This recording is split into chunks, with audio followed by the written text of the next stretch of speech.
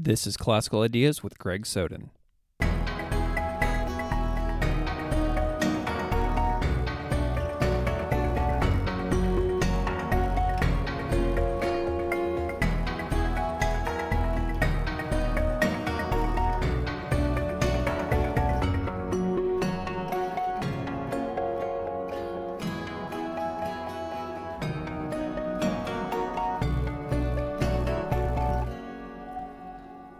Welcome to Classical Ideas. This is Greg Soden.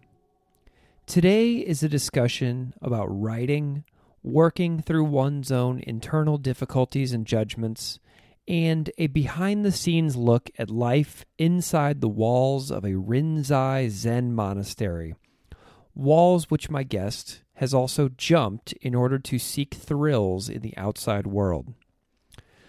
Shozan Jack Haubner is the pen name of a Zen monk whose essays have appeared in The Sun, Tricycle, Buddha Dharma, and the New York Times, as well as in the Best Buddhist Writing series.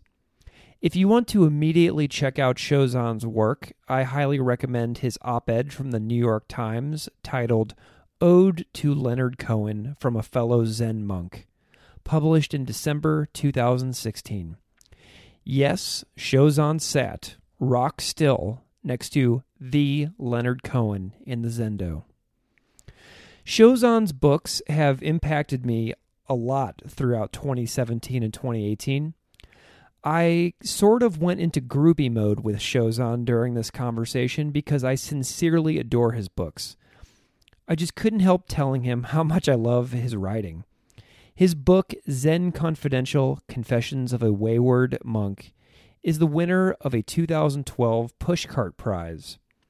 His most recent book, Single White Monk: Tales of Death, Failure, and Bad Sex, although not necessarily in that order, is laugh-out-loud hilarious and sob-worthy in nearly every chapter. I cannot begin to explain the emotional overload I experienced reading his two books, on airplanes, actually. I read them basically back-to-back without putting them down or taking a break between them.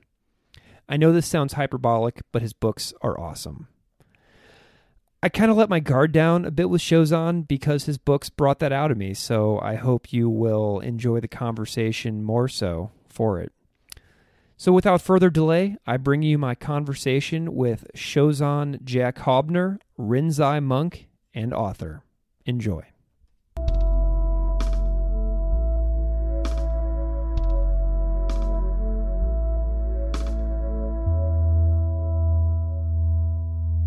I'm here today with Shozan Jack Haubner, and he is an author and monk. And I'm curious if you can just introduce yourself, your lineage, and some of the books that you have put out. Yeah, Shozan Jack Haubner is a nom de plume, or a pen name that I use. Kind of in the spirit of the old Chinese Zen masters, when they were doing their ink drawings, they would sign their drawings under a different name, kind of their artist's name, indicating that they were taking on a little bit of a different role when they were doing that. So in that spirit, I write under a pseudonym, also to kind of cover my ass because of all the private, personal, oftentimes terribly embarrassing things I try and explore in my writing. But I'm a Rinzai Zen Buddhist priest. I lived full-time at a monastery in Southern California for a decade and kind of went through the ropes there, first as a student, then as an unsui, which is a beginning monk. Then I became you take on more responsibility when you're at a monastery. So when you first start out, you're just responsible for your own practice. And then right when you get comfortable with that, you start having to take on responsibility for the setting that the training takes place, which means also taking responsibility for the people who come to train there in some capacity, take responsibility for them and their training. And then eventually you become a priest, which means, okay, now it's time to go out into the world and kind of take your practice and whatever you've learned out into the world. So aside from being a priest now out in the world, I'm a writer, and I wrote 2 books, Zen Confidential, Confessions of a Wayward Monk, and Single White Monk, Tales of Death, Failure, and Bad Sex, although not necessarily in that order. And they're both just first-person essays about my experience as a monk, kind of my struggles and failings and some of the insights that I've had in that process. They are both wonderful, and you did the audiobook recordings for both of them as well, didn't you?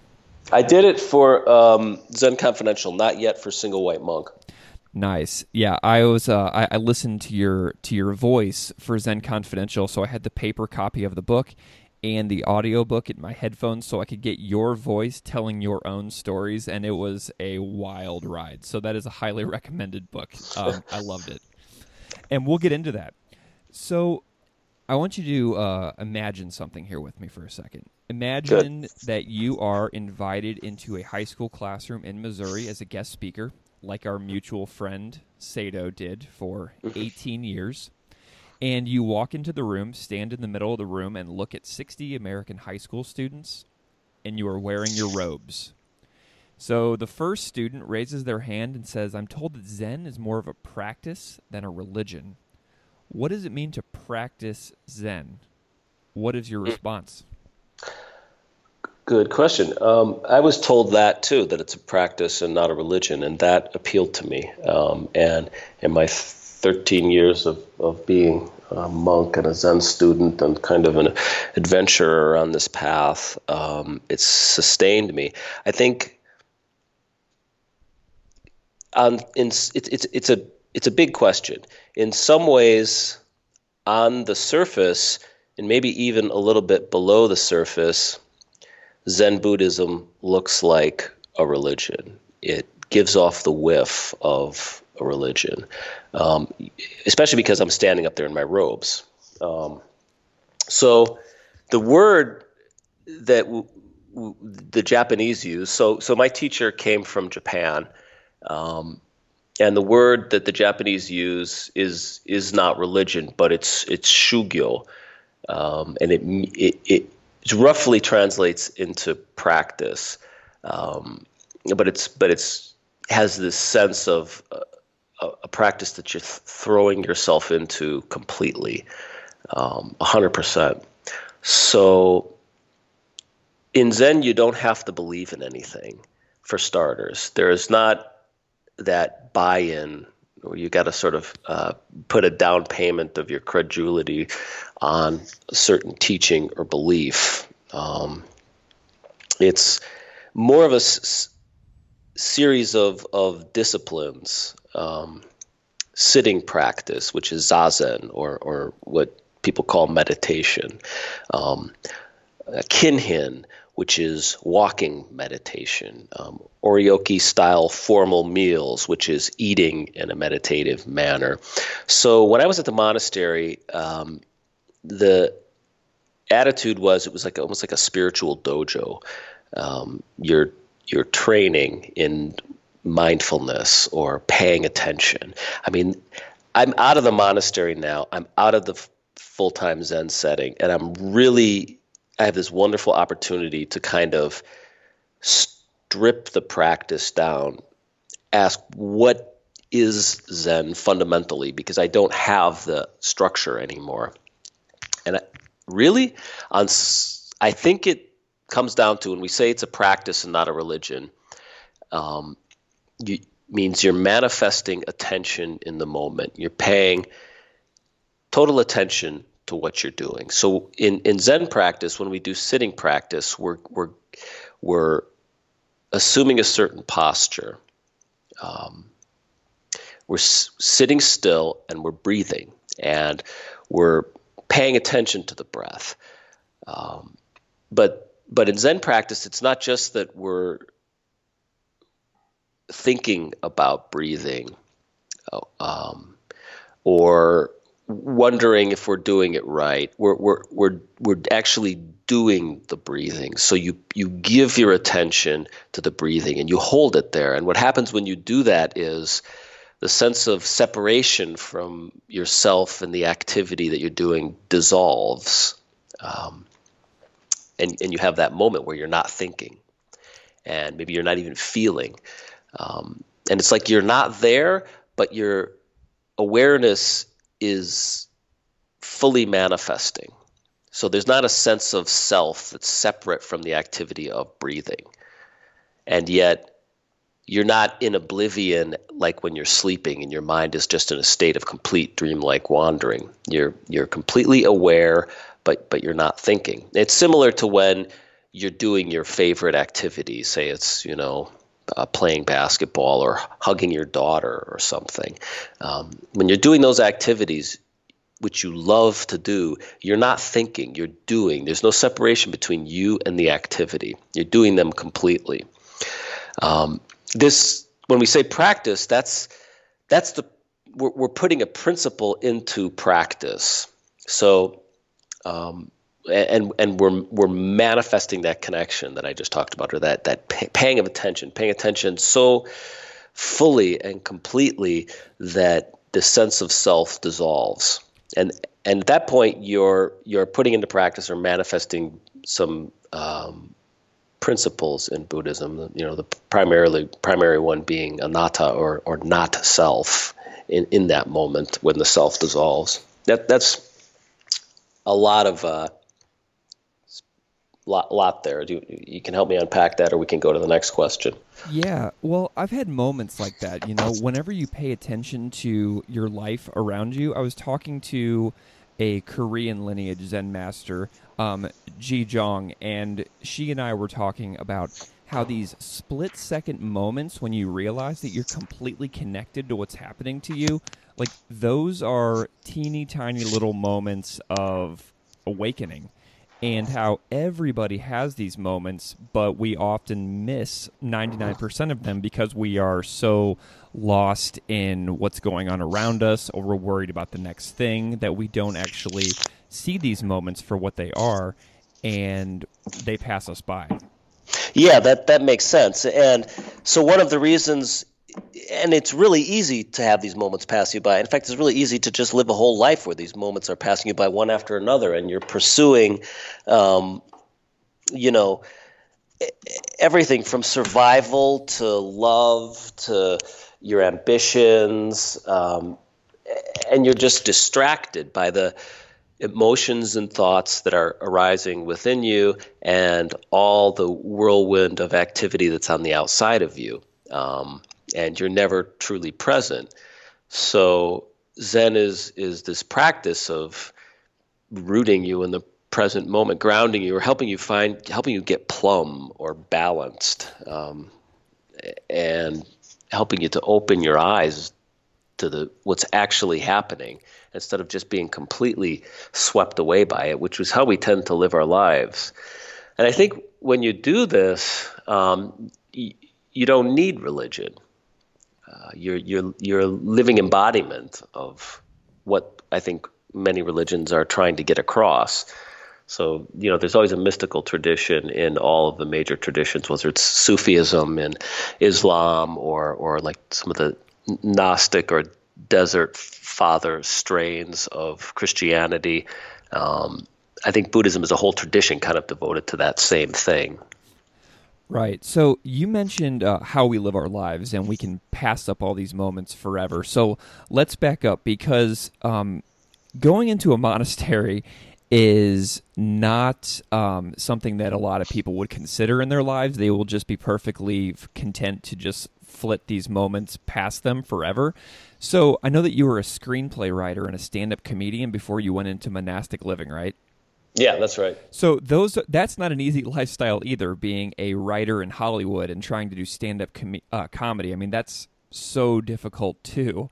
So what was it that pushed you or encouraged you into this full-time monastic lifestyle where you're pursuing these moments of awareness and this attachment to our lives? Like, what pushed you into that lifestyle?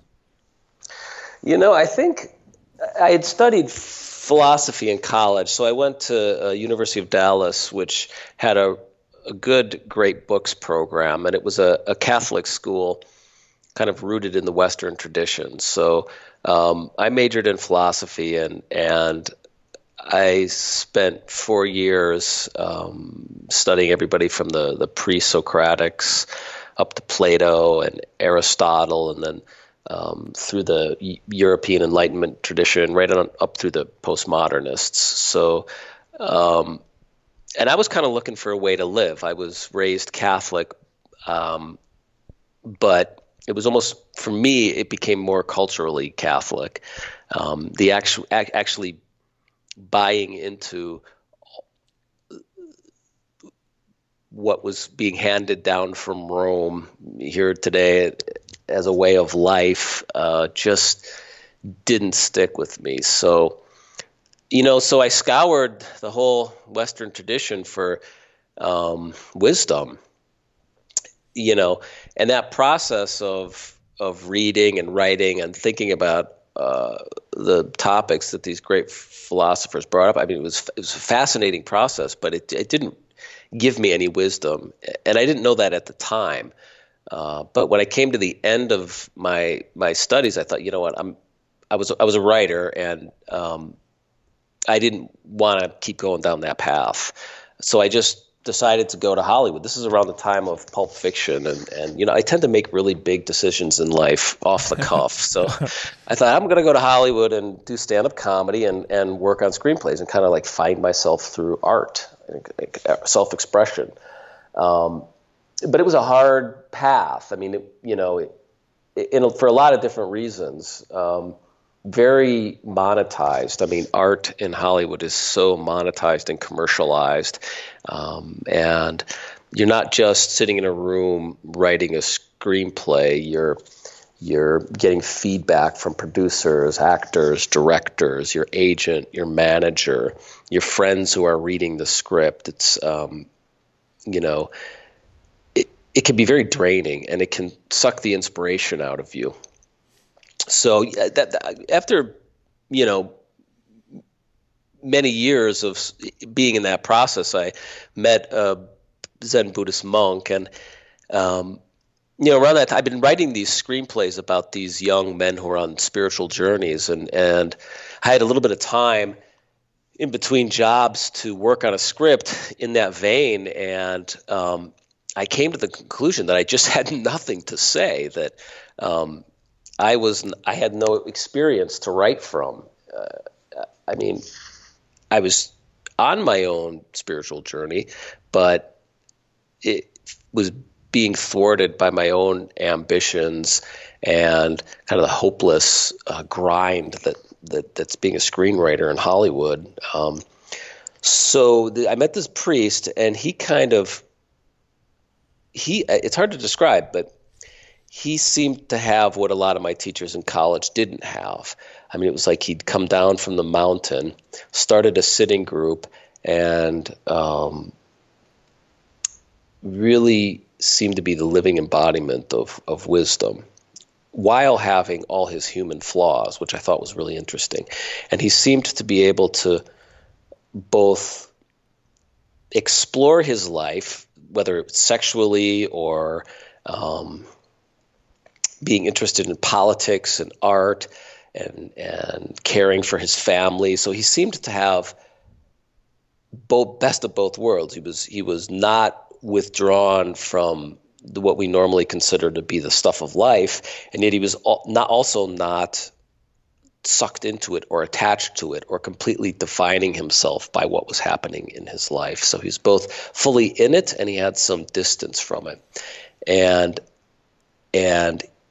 as I said, that in Zen there's a principle and a practice, and I think what I was really looking for was a principle to live by, and write about or write from. So I didn't want to just sit down and write these screenplays, that have a beginning, a middle, and an end, and some sort of pat, conventional truth in it. I wanted to actually say something, and by everything I saw from what he was saying and doing, it seemed like he was on to something. And so through him, I met his teacher, the Roshi that I studied with at the monastery for for 10 years. And then one day I was sitting in the office at the Zen Center in Los Angeles, and I'd left some writing notebooks there, and I went to retrieve them, and my mentor was sitting in the office talking to another monk, and they were talking about how there was a retreat that was going on up at the monastery. And I mean, 5 minutes earlier, I hadn't thought this thought. I thought I was just going to keep on going like the way I was going. But like in that moment, I knew that I was going to move to the monastery, live there for at least 3 years, get ordained, and that my mentor was going to move out and move into my old rent-controlled apartment. I just knew it instantly, and then that's basically what happened, although I stayed longer than 3 years at the monastery. So you walk into the monastery and you're moving in, okay? And so life inside a monastery, this is not something that most ordinary people can conceive of, I think, especially not in our society.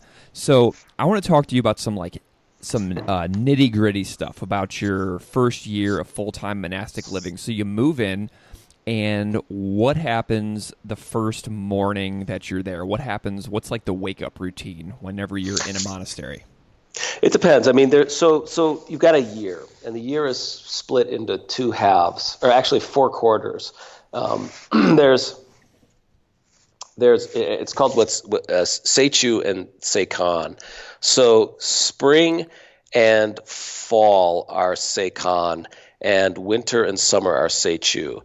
And winter and summer Seichu are the formal training periods, when the teacher is on the grounds and you're being trained like hardcore.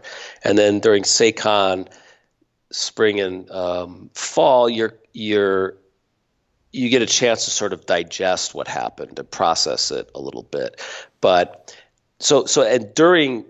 within all these training periods, there are really intensified 1-week retreats. So we'll start with the retreat. I mean, because the retreat is, I'll give you a day in a retreat. Yes. And a retreat is basically a version of what's happening during the formal training periods, which are slightly more gentle than a full-on hardcore retreat. Yeah. And then during the spring and fall, that's a slightly more gentle version of what's happening during the training periods. But anyways, so you're sleeping, and one of the Zendo officers, called the shoji, will flick on the lights in your cabin and ring a bell. So you've got 10 minutes to put on your robes and get into the meditation hall. So you don't wake up, brush your teeth, check your email, spend some time in the toilet with the newspaper. Like you're in the meditation hall in 10 minutes. So once you enter the meditation hall, it's a practice space, and you're becoming one with the body of practitioners in there, and you're kind of leaving your personal self behind for this time when you're in the meditation hall. So there's certain way of comporting yourself. So you bow when you enter the meditation hall, and you have your hands in gasho, which is like the namaste or the praying position.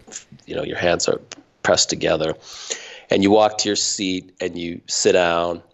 And there's always forms. So you always have an activity or something that you're supposed to be doing that you can put your mind on, so that your mind just doesn't wander. So in Zen, we're always putting the mind on what we're doing instead of letting it circle around within itself, thinking and trying to decide what you should do. And, it's pulling you into the moment. So we have tea, and then we go down and we do chanting in the sutra hall. Then we come back and sit and meditate in the Zendo meditation hall. And the sits are about 35 minutes long. You could sit in a few positions, but mostly Rinzai Zen is pretty strict. It's known as Samurai Zen. So we had a fairly traditional style of practice. So once you sat down and took your position, in the meditation hall, then you were basically stuck in that position for 25 minutes. So our sits are 25 minutes long, and they're broken up with walking meditation or a resting meditation, which is about 5 minutes long in the Zendo. But no matter what, most of your day is spent in these 25-minute meditation sits where you can't move, and you're stuck, right? You're stuck. So I mean, my first meditation retreat, I hadn't done much actual Zen practice at all. Like I said earlier, I was looking for a principle. I was looking for a philosophy. I was looking for some airtight, bug-free spiritual software to plug into my hardware. But I hadn't actually done much practice. So here I am. I mean, these are 19-hour days, and all of them, every hour, 19 to, it can be even longer than that sometimes. All of it is spent doing some version of formal practice with a group, except for like when you're in the bathroom or you're sleeping, and it's all done in silence for the most part. So when you're sitting there on the cushion, I remember my first retreat. It's very interesting. I mean, it's like these myths of Christ in the desert being tempted by the devil, or the Buddha on the Bodh tree having arrows flung at him by Mara's army, or Mara's daughters coming to tempt him away. Your mind goes nuts. I mean, and so that's one of the big first lessons I got in Zen was, guess what? Like, you have a mind, I have a mind, and all my life I've listened to it. What else do I have to go on, right? This is my mind. But when you sit down and you're forced in this disciplined, clear setting to just do nothing but sit there, you will see how much bullshit your mind throws your way, how active it is, how rootless and rudderless it can be. And you learn through trial and error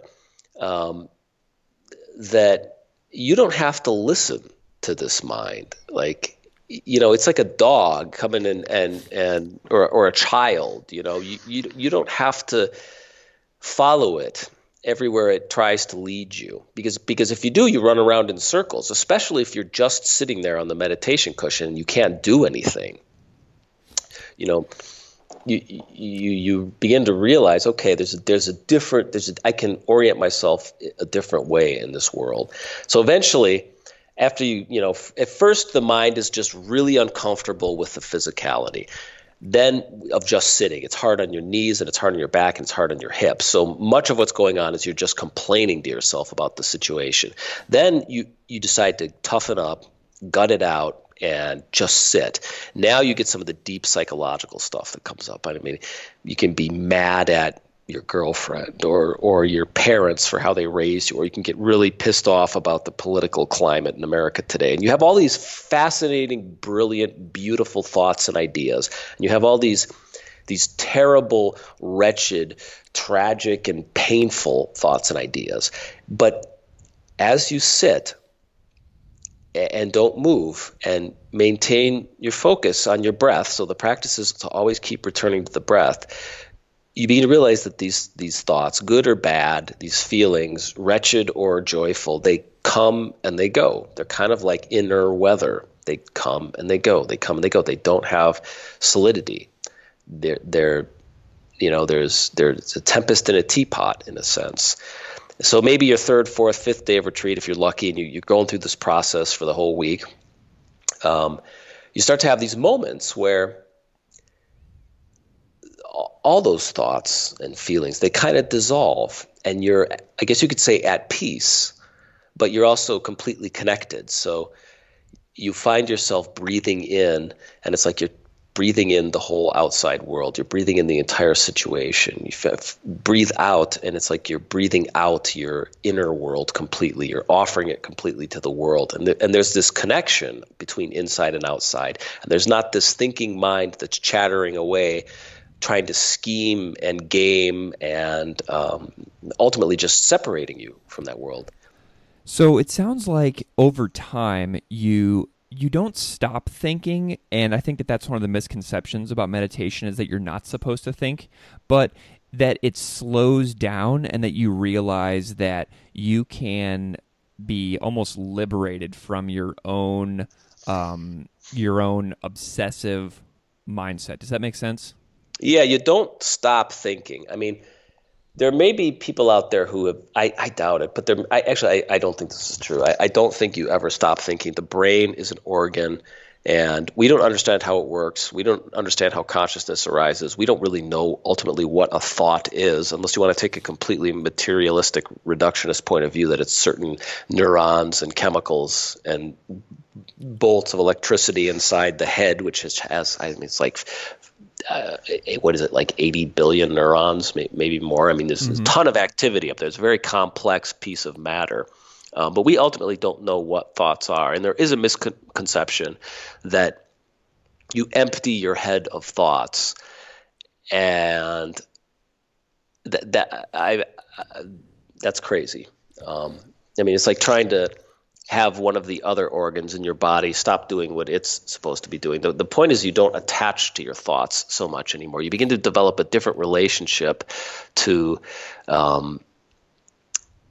your thinking mind, where it calms down. I mean, you begin to see through the stories you're telling yourself, and the urgency that you're telling yourself those stories. And I also know that so one of the things that they'll tell you in like health in the world today is that sitting is bad for us, and that we need to be up and about more because that's what human beings are supposed to do. But so living in a Zen monastery, there's also some vigorous and challenging physical aspects of it as well. What do you do for activity in a day-to-day monastery life? Yeah. So during a retreat, we tend to sit a lot more, but so this is the 1 week long retreats. Outside of the retreats, but even within the retreats a little bit, we've got what's called samu, which is work practice. So you got to keep the place running. So that means chopping wood, cleaning the bathrooms, cooking the food, taking care of each other and the teacher. In my case, my teacher was very old. So yeah, it can be very vigorous. I mean, if you're the shoji, who's one of the Zendo officers, during a retreat, you're going to be up at 2:00 in the morning if it's been snowing out there with your shovel, shoveling the walkways and the stairs so that people can get to the meditation hall without slipping and cracking their skull. So yeah, much of Zen life is very active. I mean, it's kind of funny. Even when you're sitting, you're doing an activity. You know, you're breathing and it's actually very visceral and very physical when you're doing it right. It's not sitting down and being in la la land on the cushion. So yeah, I mean, there's the whole Zen adage about chop wood, carry water. It's a very physical way of life. And so I also know that there is an emphasis on chanting in a monastery and in practice. And I know that to an outside perspective, whenever people might hear you say Zen isn't a religion per se, and then they see a bunch of people in a room chanting together to a tempo, that might look religious. So I'm curious if you can talk just a little bit about what the purpose of the chanting is in a monastery or in a Rinzai center, where people might go in any of their own cities. Yeah, I would say try it for people. It does have a feel like you're right. When you see people chanting in their robes, it feels an awful lot like religion. The chanting that we do is in Sino-Japanese, which even the Japanese monks don't understand what the words are that are being chanted. I mean, it's sort of it's kind of a Japanese mispronunciation of a Chinese mispronunciation of a Sanskrit mispronunciation of original Pali texts. My teacher used to say that you're manifesting space when you chant. you're manifesting sound. And he said it starts in the bottom of your belly. That's where you get your power, and you form the words in your throat, and they come out your mouth. So again, you're not calling out to invisible bodhisattvas or Buddhas or gods or anything like that, and asking for assistance or praying or something in the traditional way. There's something powerful about saying it's like chanting. It's a type of practice. Now, Zen isn't a religion, but it does use ritual. Mm-hmm. It does use ritual a lot. We do ceremonies, for example, where ritual is used, and in many ways, it's a way of sort of manifesting the teachings in a different manner. So we chant sutras. So these are Buddhist teachings. So when we chant the Heart Sutra, which is a classic Zen text, we're saying Kanji Zaibo Sagyo Jin Hamya Haramida Jisho Kengo. And it's funny because it's kind of a nasally sound. You're opening up your nasal passage. You're kind of chanting through your nose as well as your mouth. And you kind of feel it coming up from your belly. And it's almost like it's like a spiritual exercise almost. And form is emptiness. Emptiness is form is one of the things we're chanting in this strange language. So you're embodying the teachings in a different way. It's very powerful. It's hard to explain if you haven't done it. And at times you do feel like you're phoning it in, and it does feel as, like, some of the days I'd be sitting there thinking, I don't want to be doing this right now. This feels like, when I used to be a kid in mass or something. Right. Yeah, I've been on a couple of retreats in a Korean center here in the Midwest, and I've also gone to some Rinzai groups because I like to experience as much as possible. And so I've actually done these chantings. I've done them in the Korean version, and I've done them in the exact version that you use, and I have them the little printouts in my hand, and it's amazing the way that the mind just latches onto those little syllables, those 1 and 2 syllable little sounds, and how it just dials you into a moment as well. Like I see it as like a moment of intense focus too, where I'm just doing these sounds, and that's all there is to it, and that's just what I'm going to do. Yeah. It's interesting. It's a different experience, and it's an experience we don't get a whole lot in this culture unless we're in a religion, in which case there's sort of this end game for the prayers or the chants where you're direct messaging God, instead of just making sound, manifesting sound. So I want to talk about your books a little bit as well. Is that okay? Yeah. Awesome. So I've read both your books, and they were so painful but amazing all at once. And I'll tell you what I mean by that. So your essay writing, you kind of had this style of showing you in a moment wrestling with your judgment of other people, whether it's like your parents or fellow monks or people on the highway. And then you lay out this like gut-punching lesson at the end of your chapters where you seem to learn that you are also like part of the problem. And so you were like living in this misery where everybody around you is a problem, and then you realize that you're also part of the problem. And it's like a masterful writing strategy, and it hits me every single time, and I feel all these like emotions of grief, and I feel connected to you in these moments when I do the same thing. I think about people that I have wronged, which is sort of like a theme in your own writing as well. So is your storytelling like a coping strategy for like the lousiness, which is a word that you and I were chatting about earlier, or like the unsatisfactoriness of life?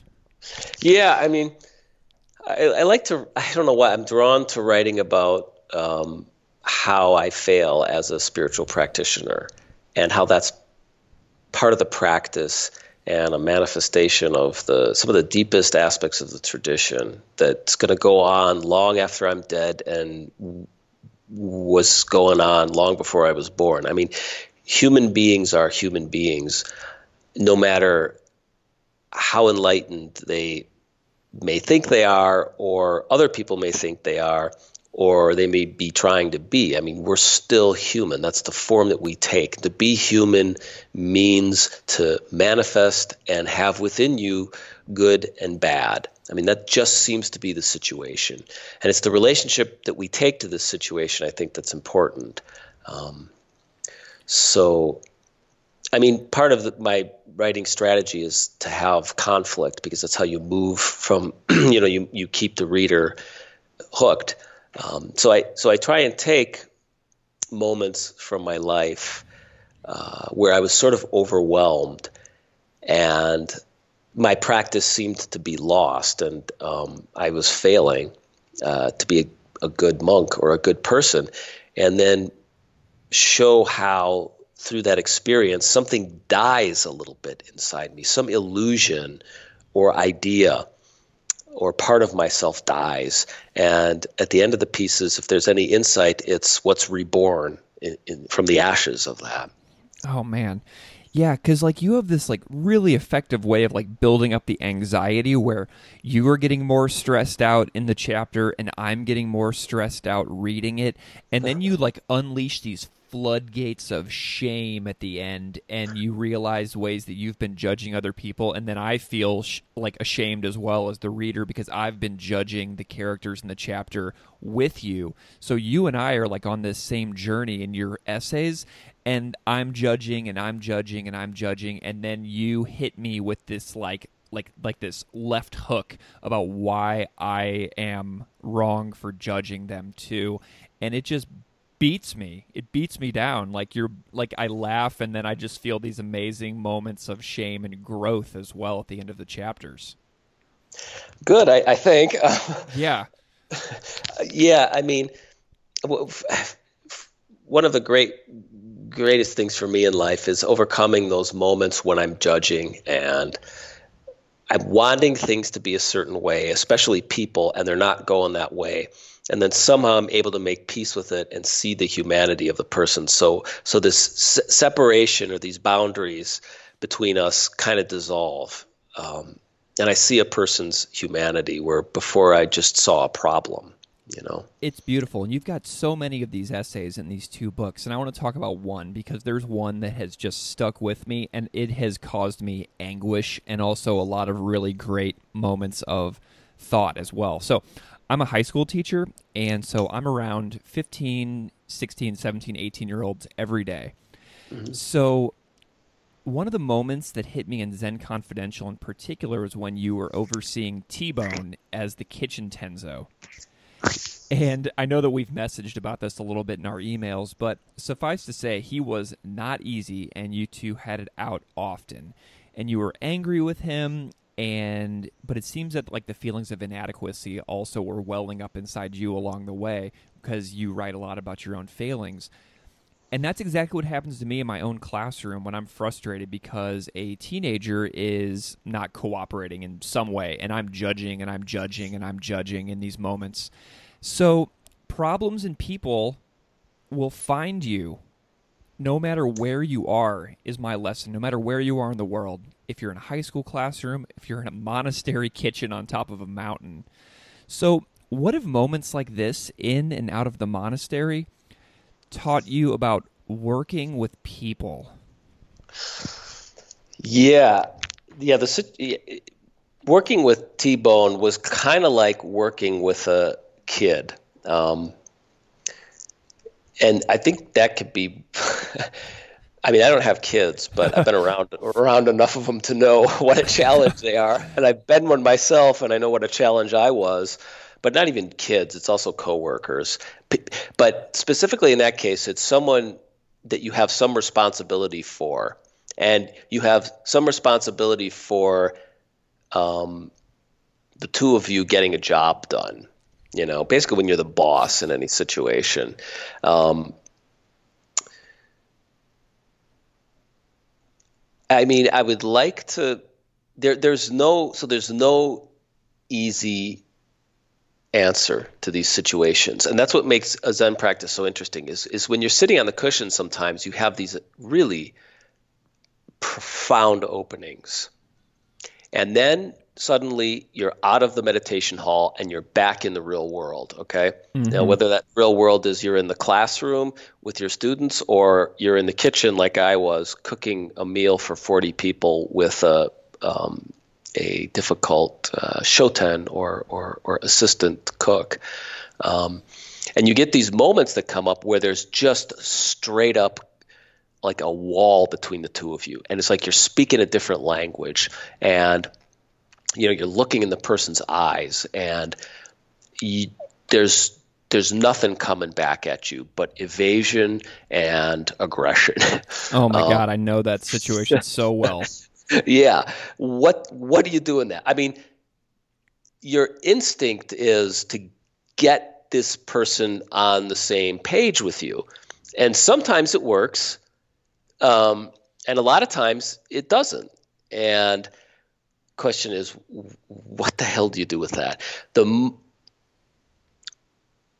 It's a real practice challenge. I mean, Zen is not an escape from the people in your life. It's making the people in your life and the situations you get in with them your practice. The best thing that I found during situations like that was to take a breath, to note the feelings that are coming up in me. So attention and awareness are pretty much the answer to everything. And then, so noting what's going on. For me, it's usually physical. It's like checking in with my stomach, like not following a reaction and acting it out, but checking in with it in my body. So feeling how the person is landing on me. That's really important. And then you can find your center. And then cueing into the physical presence of the other person.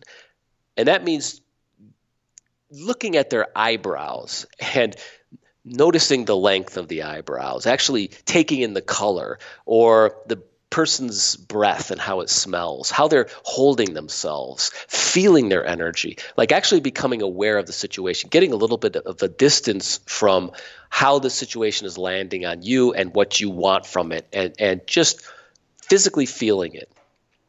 Usually when I do that, a reaction to the situation will arise spontaneously. I mean, the situation wants to resolve itself.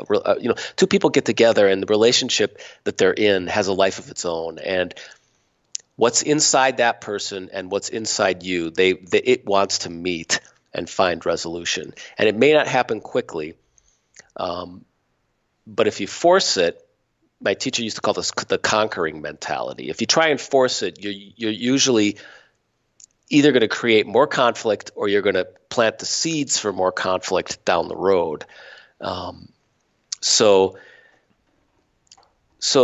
what's been most helpful for me in that situation, take a deep breath and not check out of the situation, but just get a little bit of distance from my own raging feelings and intentions or agendas, and then behave spontaneously. There's a lot of strategies in there that I can take directly out of this conversation at 5, 6 in the morning where I am and into my work day today. So I'm going to be carrying these things with me for the next several hours, just so you know. So you've had an impact on the day that I am yet to have. So I'm really That's grateful for that feedback. One thing I wanted to say too, I said earlier, you can find peace on the cushion, and you really can, but that peace doesn't last. You have to keep growing. And that's one of the hardest things in the planet, because we want to find an end point, especially as a monk. You wanted to find this point where you were no longer swayed by feeling or thoughts. And you get into these situations like I was in with that difficult student in the kitchen, and you realize, my God, they're pushing me right up to my edge. And when you find yourself on the edge, that is not an indication that your whole life your whole point of view on life is false, or that your practice is a joke and you're not enlightened. You're put in a moment where you have to grow. And human beings, we're always moving, we're always experiencing these little deaths and these little rebirths, always. I mean, from the Dalai Lama to the most miserable murderer on death's row, everybody is being put in these moments of death and rebirth, where some part of you in a moment that has to die, something that you're hanging on to, some idea or thought in that moment, it has to die. And what's reborn is I think truth and spontaneity. So when you're in those, like, the instinct is that you're doing something wrong, or that the situation is bad, but really it's just a practice moment and a challenge and an opportunity to just die and be reborn. And that's how you grow in your practice. And I think it's how you grow as a human being and live your life the way it was meant to be lived. Yeah. And so I know that you're out of the monastery now, right? Yeah. So what is your post-monastery life like? How's your practice doing? My practice is good.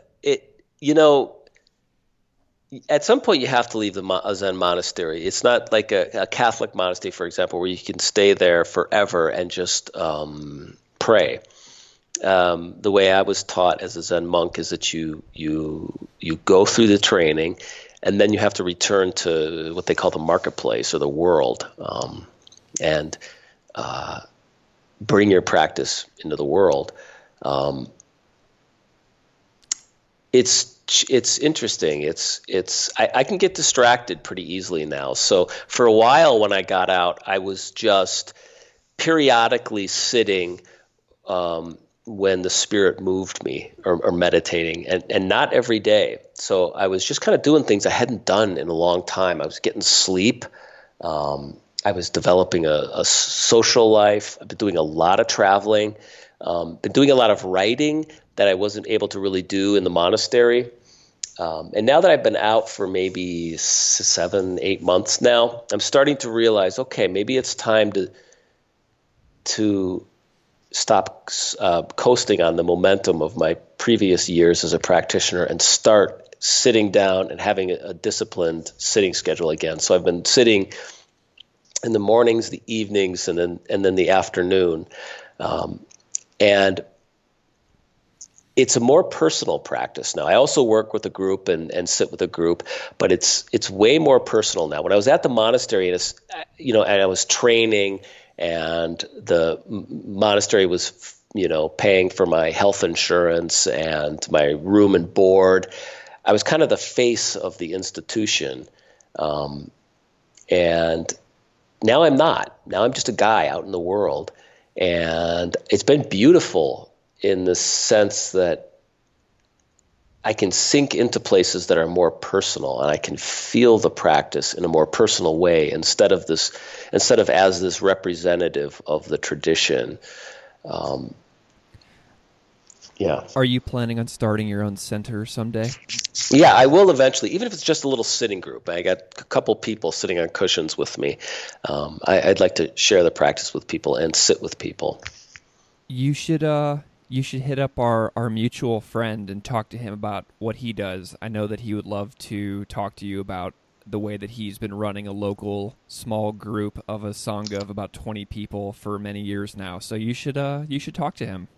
Yeah, I did talk to him about it. It's Sado Ray Ronson. He's also a writer, which is great. So we've had a lot of great conversations about writing and Zen, and most of the Zen groups, Zen isn't like hugely popular right now. Mindfulness is pretty popular right now, and some of the Shambhala or Tibetan trainings are popular. And mixing meditation and yoga is popular. Just sitting and breathing, doing a little chanting and a little walking is less popular now. So you get a lot of monks and priests from our tradition who will hang their shingle somewhere, and you get 10 to 20, 25 people, maybe 8 to 15 kind of core sitters. But you get a small group of people who want to go a little bit deeper in their meditation practice, and you build a tiny little community out of it. Yeah, it's really kind of an amazing experience, especially for a person who's in like a small local setting like me. It's really interesting. So I'm wishing you all of the best on getting your, figuring out your path from here. It's just a wonderful journey that you're on, and I'm so grateful to you for spending this hour with me today. Oh, it was my pleasure. I really appreciated it. I'm glad we finally got to hook up. We've been going back and forth at Twitter messaging each other for a while now, so I'm glad it happened. Oh, man, and it's been so good, though, because I had the chance to sit with your books for a while. I had the chance to read them both. I had the chance to make copious notes. I had the chance to feel what your books were putting out there. I wasn't rushing them, and they're so deep, and I cannot recommend these books enough, even for people who have never heard of Zen, because the lessons in them are just palpable, and you will see yourself in these chapters. And especially for people who, worry like, am I doing well enough? Is this good enough? Like, if you ever ask yourself questions like that, like Zen Confidential and Single White Monk are books for anybody, even if you don't know a single thing about Zen. So, I mean, your audience is like, it's a wide range that your books could reach. Yeah, you sound like the perfect reader. Thank you. Oh, thank you so much. They are a pleasure. I'm so grateful. So one last question. Do you think it's important for people to learn in religion about more than just the religion that they practice? Yeah, especially this day and age. I mean, it was important for me, and it's still important to me now. We live in a world where the boundaries between people and cultures and politics and religion are pretty thin. Any community in America, just about, you're going to have somebody who practices mindfulness, somebody who's Muslim and is doing their prayers every day, somebody who's Christian. Then within the Christianity, you've got Catholics and Lutherans and Baptists. So we're all living together with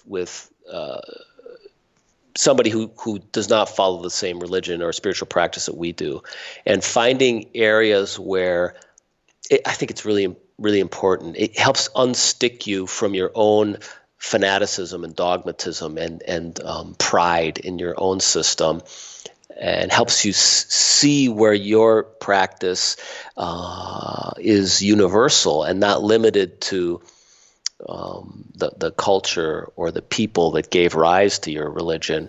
I'm a big fan of Joseph Campbell and Carl Jung, and this idea that you've got this pure strain of, mysticism or spirituality or spiritual truth or something. I don't know how you would put it. And it just branches off into these different traditions that reach us in different ways, but it's all essentially the same wisdom or the same truth. So it is good to learn about other religions and to challenge yourself, to challenge your need to have a final truth, I think is really important.